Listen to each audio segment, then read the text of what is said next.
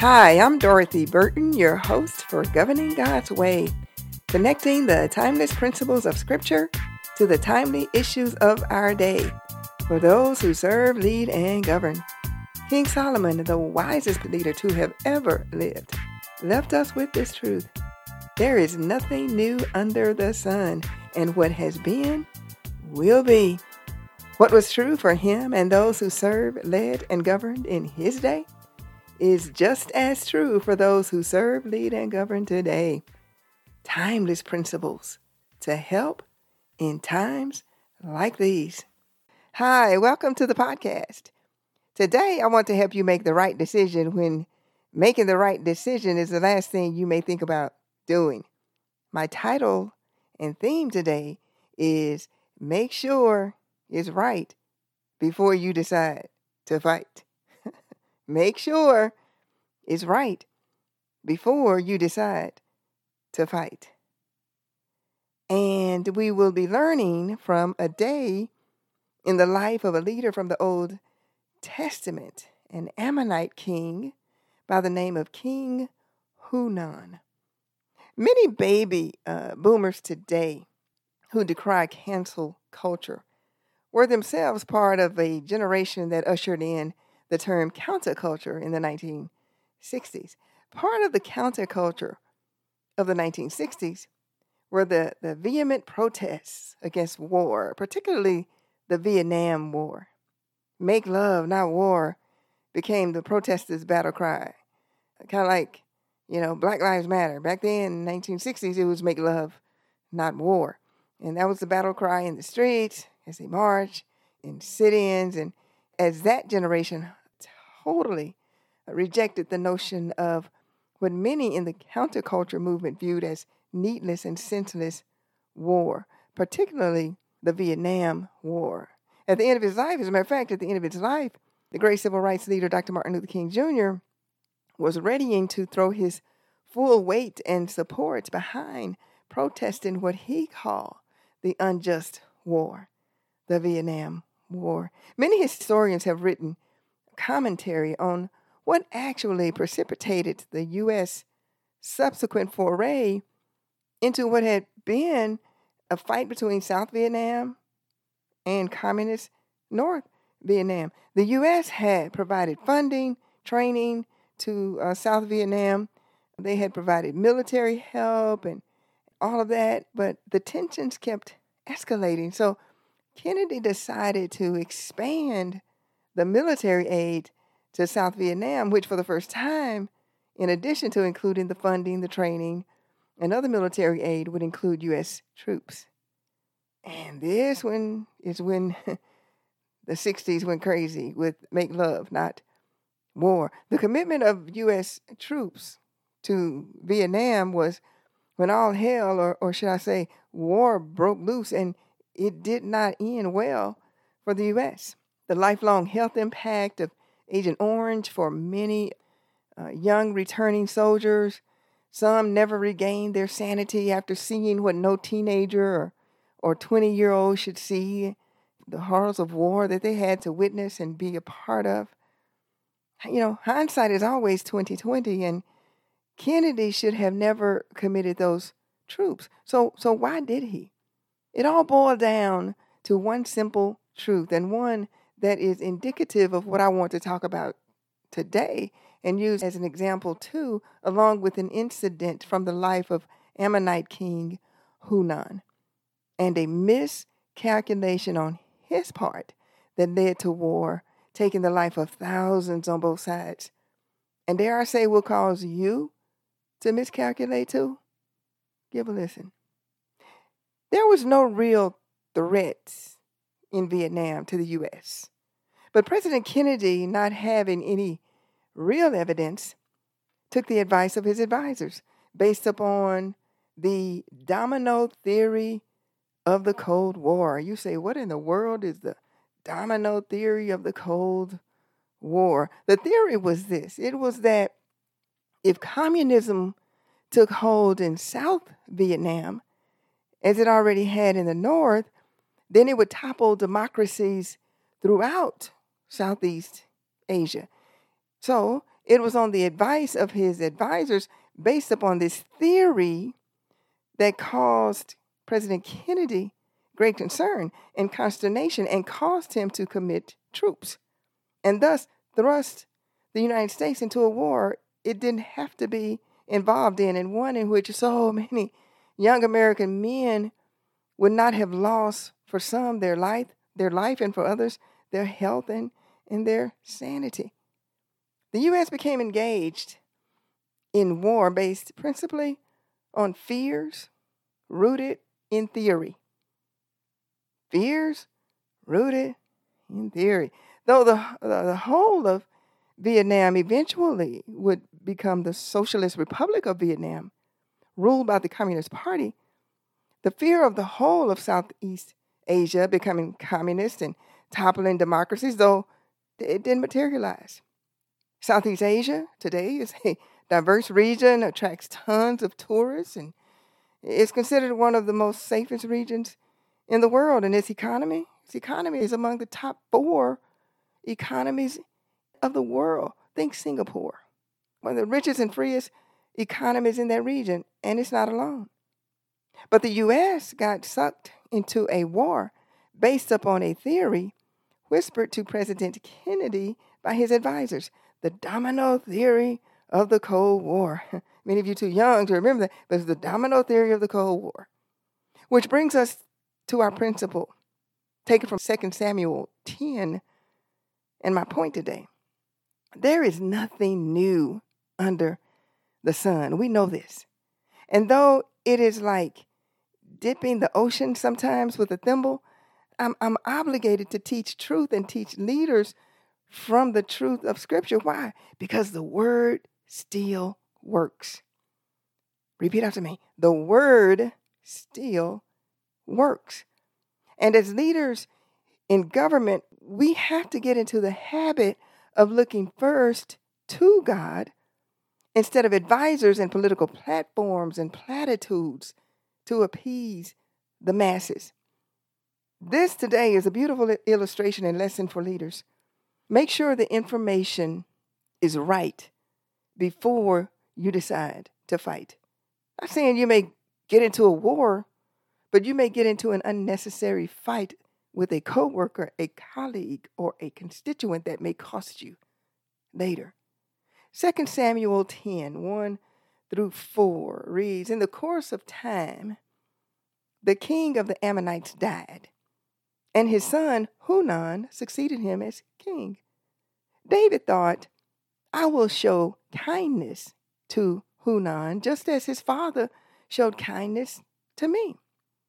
So David sent a delegation to express his sympathy to Hunan over the death of his father.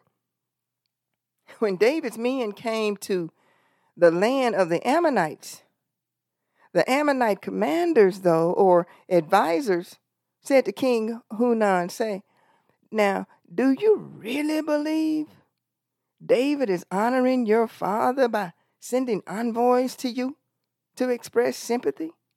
Really? David has sent them to you not to express sympathy, but to explore the city, spy it out, and overthrow it. This could not have been furthest from the truth. But King Hunan listened to the ill advice from his advisors, and they captured David's envoy. Worse, they shaved off half of each of their beard, cut off their garments up to their behinds, and sent them packing, totally humiliating those men and embarrassing them. For Israelite men back then, a beard was like a rite of passage, and by shaving off half of their beards, these men suffered unimaginable public shame and humiliation. Well, somebody said, well, David heard about it. David didn't play. David sent word to his men. He said, y'all just stay there in Jericho until your beards grow back. I got this. So David sent Joab, his commander. He sent Joab with a full. First he sent an envoy. Now he was sending Joab, his commander, with a full army to get revenge against the Amorites. Now keep in mind, this was the furthest thing from David's mind in the beginning. David wasn't looking for war. He merely sent his men to convey his sympathies from one king to another. But King Hunan listened to his advisors, who gave him made-up advice. And the Amorites knew. When they knew David had heard about it, they knew they had ticked off the wrong one and ticking off King David, because King David, look, David had a reputation. David was the big dog, king of all Israel, a man of war. David didn't play. So he and his army, led by Joab. Joab was David's commander for most of David's reign as king. So Joab himself was a keen strategist and commander. I mean, Joab was crazy smart. And Joab would kill his mama if he needed to. He was ruthless. So the Ammonites knew they had, like my friend you say, they knew they had crapped in the nest by humiliating David's men. So they hired thousands of Aramean soldiers from nearby regions to come and help them fight. David sent Joab along with the entire army, and they went up against them. Keep in mind now, David only sent a few men to King Hunan to offer sympathy. But because of bad advice that King Hunan received from his advisors, caused a widespread war that they were no match against David and the army of Israel to defeat. David himself would at some point get involved, leading the Israeli army, and soon routed all of them. Thousands died in a battle that never should have been. 2 Samuel 17 says that when all the kings saw that they had been routed by Israel, they made peace real quick with the Israelites and became subject to them. And the Arameans became so afraid that they didn't help they said, look, y'all Ammonites, we ain't never helping y'all again. Y'all are on y'all's own. So they said, we're not helping y'all anymore. They were done. So after all of the fighting, it wasn't their fight in the first place. And there never should have been a fight on the part of the Ammonites and King Hunan. It all began with misinformation fed to the leader by his advisors. He refused to believe the ambassadors sent by David to offer just sympathy in the loss of his father, choosing instead to believe the wrong advice of his advisors that the men were there in essence to take his kingdom. They had been there to take his kingdom. He got angry at David because David dared defend the honor of his men who he had dishonored by shaving off half their beards and cutting off their clothes. King Hunan responded in anger and defensively to the wrong information. How many times have you done this? I've done it. In the first place, instead of verifying the information he had been given, King Hunan got all defensive over what David did in avenging his men, which David was in the right to do to defend the honor of his men. When if the tables had been turned, King Hunan, no doubt, would have done the same as king. He reacted out of anger and became defensive when what he should have done, once he found out he was in the wrong in what he did to David's ambassadors, instead of admitting wrong and that he had made a grievous error, he pressed ahead with the needless show of strength that up against David turned out to be anything but. David would later write about this in Psalm 20. And Psalm 20 is a prayer for victory in battle. And David wrote, and actually David was referring to this incident. David wrote in verse 7 through 8, and a lot of us love to recite this. David said, some trust in chariots and some in horses, but we trust in the name of the Lord our God. They were brought to their knees and fall, but we rise up. and stand firm. He was talking about King Hunan. Oftentimes we react out of anger and pride, which prevents us from admitting we were wrong. And out of pride, we take a stand to prove our point and be tough when, as a godly leader, we should admit wrong and instead seek peace. Think of your situation as a leader. We all have advisors. We all do. As a leader, we need them. But if when given advice or a briefing about another person or persons or situation, and it causes you to immediately react in anger and defensiveness, beware. It could be a trap set unbeknownst to your advisors, whose tongue Satan is using to advise you. Remember, our fight is not against flesh and blood, but against demons, and they don't fight fair. Instead, double check before you double down, because it could be that you are reacting as King Hunan reacted, and it will cost you dearly. Whenever what you're being advised brings out the worst in you, quick anger, resentment, an affront to your pride, fear, or a need to strike out and strike back, any of these, just know it's either a setup by the adversary or a test from God. A test that if you pass will promote you. A temptation, though, that if you take will demote you. It's as simple and as complicated as that, y'all. And I'm going to say it again. Those way in the back. Whenever you're being advised and it brings out the worst in you, quick anger, resentment, an affront to your pride, fear, or a need to immediately strike out and strike back, just know it's either a setup by the adversary or a test from God. A test that if you pass will promote you. A temptation that if you take will demote you. All of us, at any given time, without our knowledge or consent, are being influenced by the spiritual. Everything, y'all, everything that happens in the natural is preceded by or influenced by the spiritual. There is the natural realm of the physical, what we live in, that we can see, touch, smell, all that with our senses.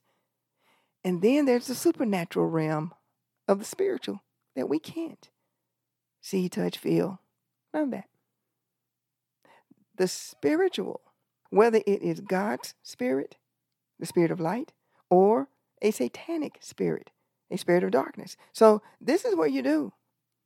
If you get advised, as King Hunan did, without any shred of any evidence or reason, and it is upsetting to you, do not take immediate action. I'm going to say this again too. If you are being advised on an issue, as King Hunan was, and there's no shred of evidence or reason, and it immediately upsets you, do not take immediate action. Instead, get off to yourself. Take a long breath, take a walk. Open the Bible and just begin reading. As a person of God, you should do that. Ask the Holy Spirit for discernment and do not act until you have complete peace on the inside and calmness. What you do may be totally different than what you would have done initially that could have cost you dearly, as it did King Hunan. The message David sent was not the message King Hunan was advised, and he immediately became angry and sought to fight a fight that really wasn't a fight, that started a war. our first response should not be to react in anger, but to seek the correct information and answer. Learn from the life of King Hunan. If what you are being advised brings out the worst in you, as a leader, make sure it's right before you decide to fight. And this is governing God's way. Thank you for listening. Please help us help others who serve, lead, and govern by sharing this podcast. Good governance begins with self-governance because God always begins from within. Grab a copy of my book, Why We Fall, The Power of Self-Awareness, the book every public servant leader should read. Governing God's Way is a ministry of Christians in Public Service, a premier, biblically based public servant leadership training and development organization headquartered in Dallas, Texas. To learn more, please visit our website at christiansinpublicservice.org.